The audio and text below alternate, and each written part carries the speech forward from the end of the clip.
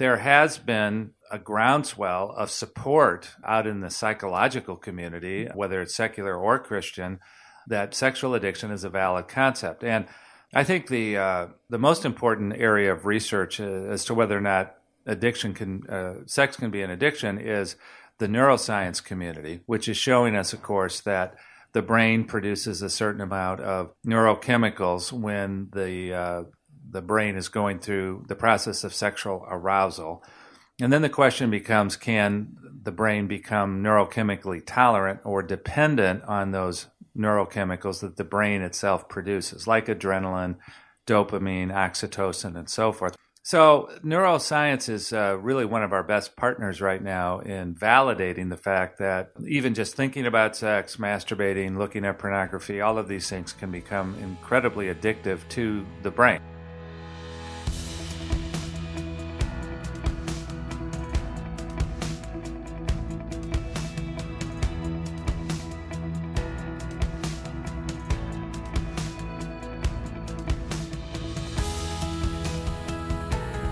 Welcome to the Faithful and True podcast. Today we're going to feature one of our favorite legacy podcasts featuring Dr. Mark Laaser.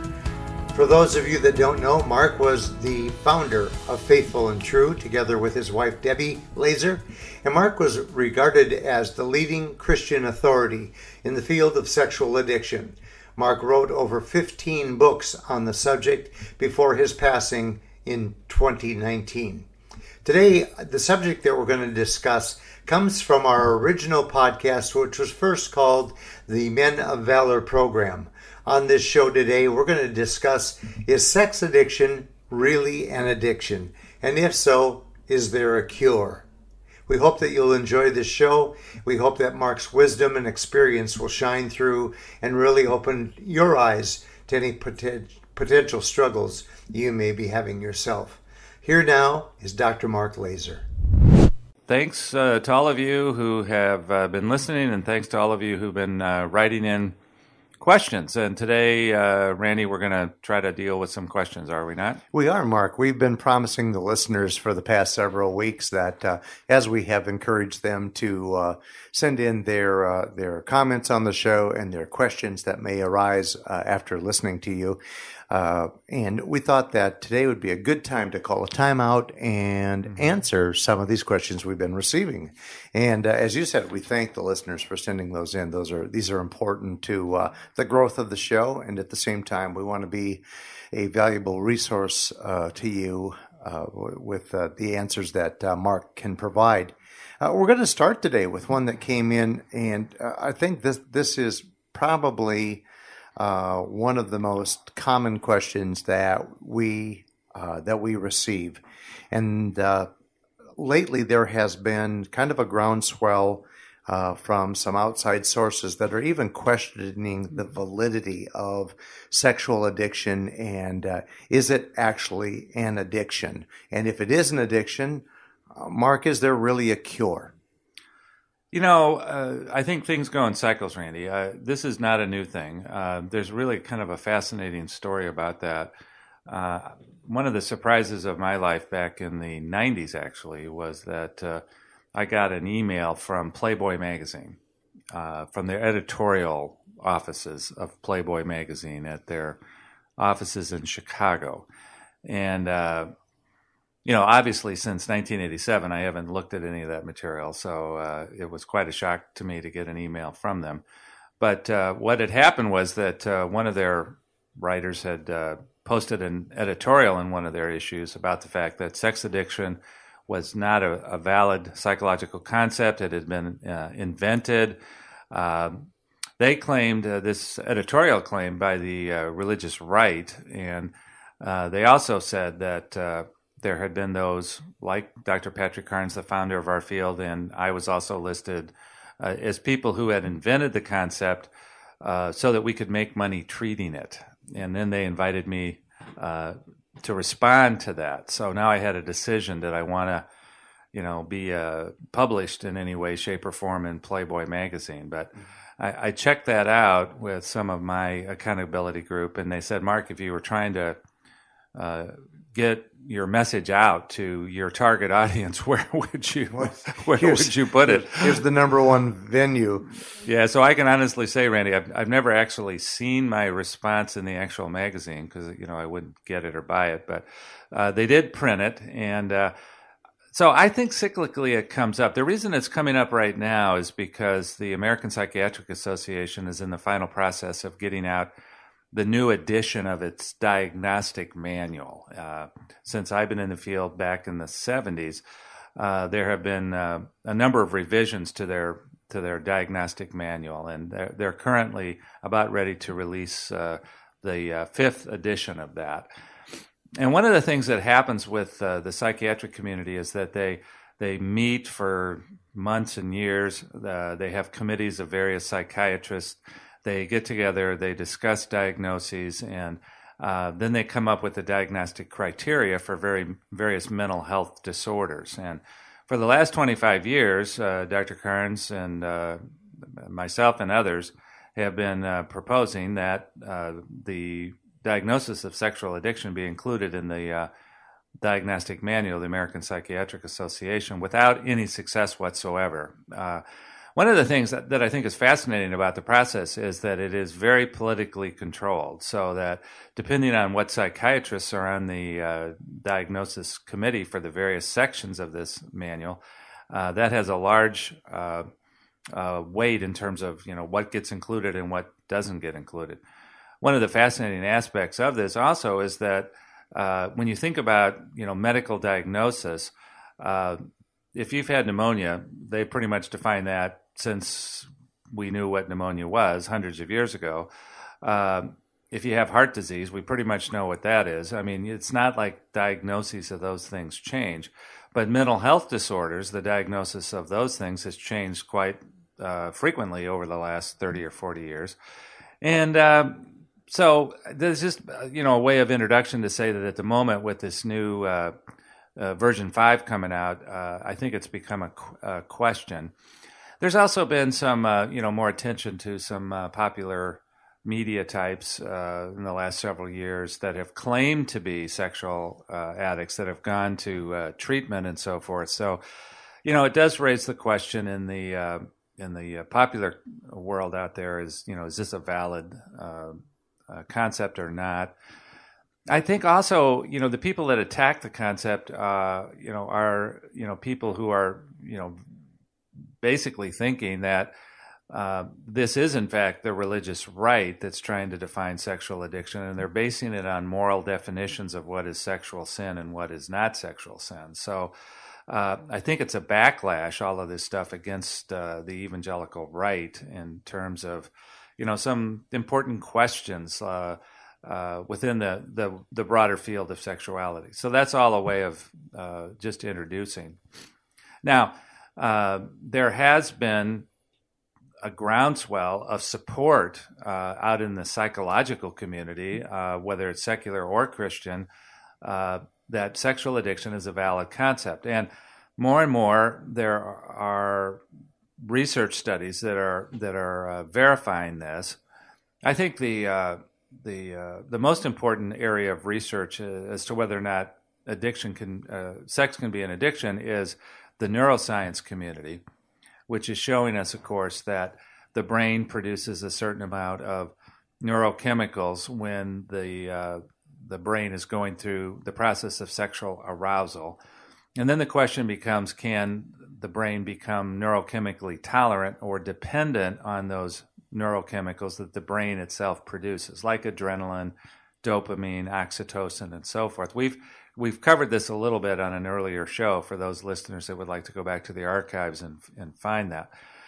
So neuroscience is really one of our best partners right now in validating the fact that even just thinking about sex, masturbating, looking at pornography, all of these things can become incredibly addictive to the brain. We're talking about a brain dependence or a brain tolerance. So I think as the years continue to unfold, medical science is going to confirm the fact that it's a very legitimate diagnosis. And I think eventually it may take another 5, 10, 15 years.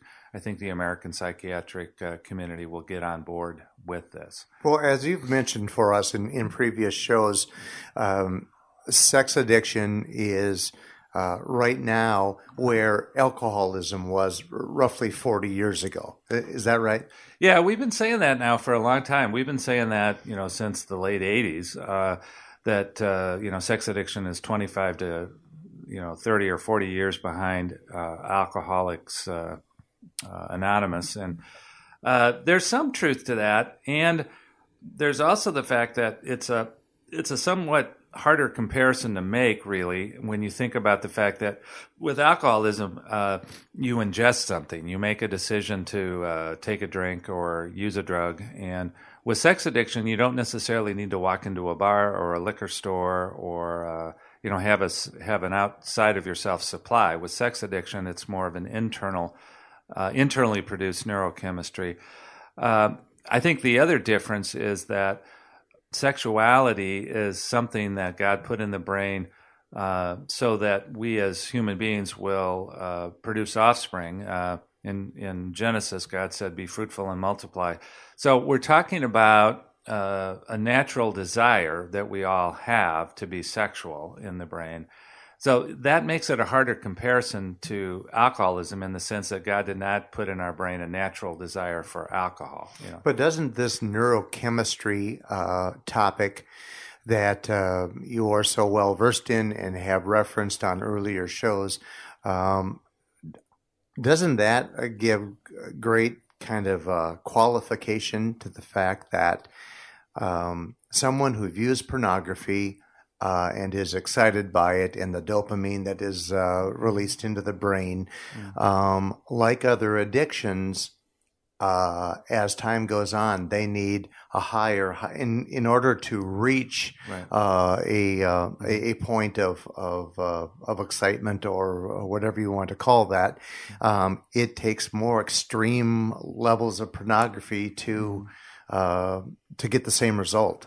Yeah, that's basically one of the criteria for the diagnosis of sexual addiction, that over time it will escalate in intensity, frequency, the nature of the activity that you're doing. It could even be that, you're getting increasingly more dangerous even forms of pornography. We could go on with that, but one of the criteria for anything to be an addiction is that you're going to need more of it over time to achieve the same effect. And that could be even just sexual thoughts or various different kinds of pornography or whatever it is. It's certainly sexual activity. So one of the ways that I like to kind of leave this question is that what is the purpose of a diagnosis of anything? And the purpose of a diagnosis is to define the healing journey that's possible. So a number of years ago, when I was having some irregular heartbeats, I went to see a cardiologist, and they diagnosed the fact that I had a condition called atrial fibrillation, or AFib for short. And so it didn't take very long. It didn't take very many medical tests to confirm that. You can actually even take your pulse and know that you're in AFib. And basically what it told the cardiologist is, what kind of either medication or procedure I would need to try to deal with that. And by the grace of God, I was able to go to one of our local well-established hospitals, get a very minor procedure done, and I haven't struggled with that at all since. So the purpose of a diagnosis is to tell doctors or professionals how to treat it so that the symptoms of it go away, the problems with it go away, and we can achieve a healing journey. So the second half of our listener's question then is, since you have done a great job of showing us that this is indeed an addiction, the second half of his question was, is there a cure? Well, that this has been one of the most hotly debated questions, I think, in the community ever since I've been in it for now over 25 years, almost 26 now. In my first book, Healing the Wounds of Sexual Addiction, in the conclusion to that book, I addressed this question. And even when I'm out there in in the Christian world, I hear a lot of men say, we've had a friend visiting us from China who's hoping to carry the message of sexual addiction recovery, faithful and true, to mainland China. And even he says that I used to be a sex addict. And I think even this man would agree, though, that he's still a man. He still lives in a very sexually saturated culture. And that even though he would say he's been cured or delivered, that's another word we like to use in the Christian community, from sexual addiction, that it's still something, in his brain that if he were not careful, he'd be right back into it pretty quickly. Isn't that along the line of the well-established, age-old alcoholics terminology of I'm a recovering alcoholic? I'm a recovering alcoholic. I'm only one drink away from a relapse, that kind of thing. So we certainly here at Faithful and True believe that when men come to our workshops, when they come to us for help, we can get them free of this sexual acting out. But what does freedom mean for any of us? If I say that I'm going to go on a diet, does it mean that okay, now that I lose weight, am I free of any temptation to overeat ever again? Well, probably not. There again, sexuality is a normal desire in the brain, and we live in a sexually saturated culture. So I do think that while it's possible, and we do say that here at Faithful and True, it's possible to be free of sexual sin for the rest of your life. We also would accept the possibility that sexuality is a normal part of our brain. We live in a very sexually saturated culture. So we need to still be careful, be on guard, be accountable, do all the things that we talk about doing. So are you ever cured? I don't really think you're cured, because if we said we were cured, we'd be saying in a way that we're still not participating in human nature. Right. One of the ways I look at it is, this is the part that I talk about. This is a comparison that I make in my book. To me, it's a lot like being a diabetic, and I am a diabetic, and I have been now for over 35 years. To this point in time, there is no cure for diabetes. There are a number of cures on the horizon. I don't think we're very far off from being able to completely reverse it. I hope really in my life to not die a diabetic. However, at this point, there's no cure. So what do I do on a daily basis? I manage it. I take insulin. I try to watch my diet. I exercise. I do a number of other things to manage my blood sugar level. So I think my sexual addiction is the same. While on the one hand, there's just really no cure for it, because if there was a cure, we'd have to eradicate from the brain all inappropriate sexual thought. That's probably not going to happen for anybody. So what are we left with? Well, like a diabetic, we're left with managing those inappropriate sexual thoughts. Now, I believe that's entirely possible for the rest of your life. It's entirely possible to lead a sexually sin-free life. But it is a matter of management. It's managing the possibility that, we're all only, one inappropriate thought away from getting back into our addiction. Seems to be a close tie to other addictions, though, as you're mentioning your control of your eating habits because of the diabetes. Yeah. The same thing with an alcoholic, managing the fact that he knows that he can't have alcohol. So all of these addictions, whether it be sex addiction, alcoholism, or overeating, it does take a concerted cerebral effort to manage your lifestyle. Right. I think that's one of the keys. There's rarely an hour that goes by in my life when I'm not thinking about my blood sugar, and what the status of it is, and how I'm doing, and what I need to eat or not eat, or how much insulin I need to take. And really, in some ways, the same is true for the fact that I struggled with sex addiction over 25 years ago. I would say that, given the fact that I live in our current culture, I'm going to get assaulted on a daily basis with lots of sexual messages. Sure. From what other people are wearing out there in the world, to the commercials on television, to lots of other things. We were talking before we started recording this morning that, on this particular date and time, the Sports Illustrated issue is out. Swimsuit issue is out, yeah. Yeah. I was in Costco down in Boca Raton, Florida last week, and even at Costco, in the checkout line, there it was. So, I didn't ask for it to be there. I didn't choose it. And yet, as I'm going through the line and seeing it, I'm still going to have to make a decision.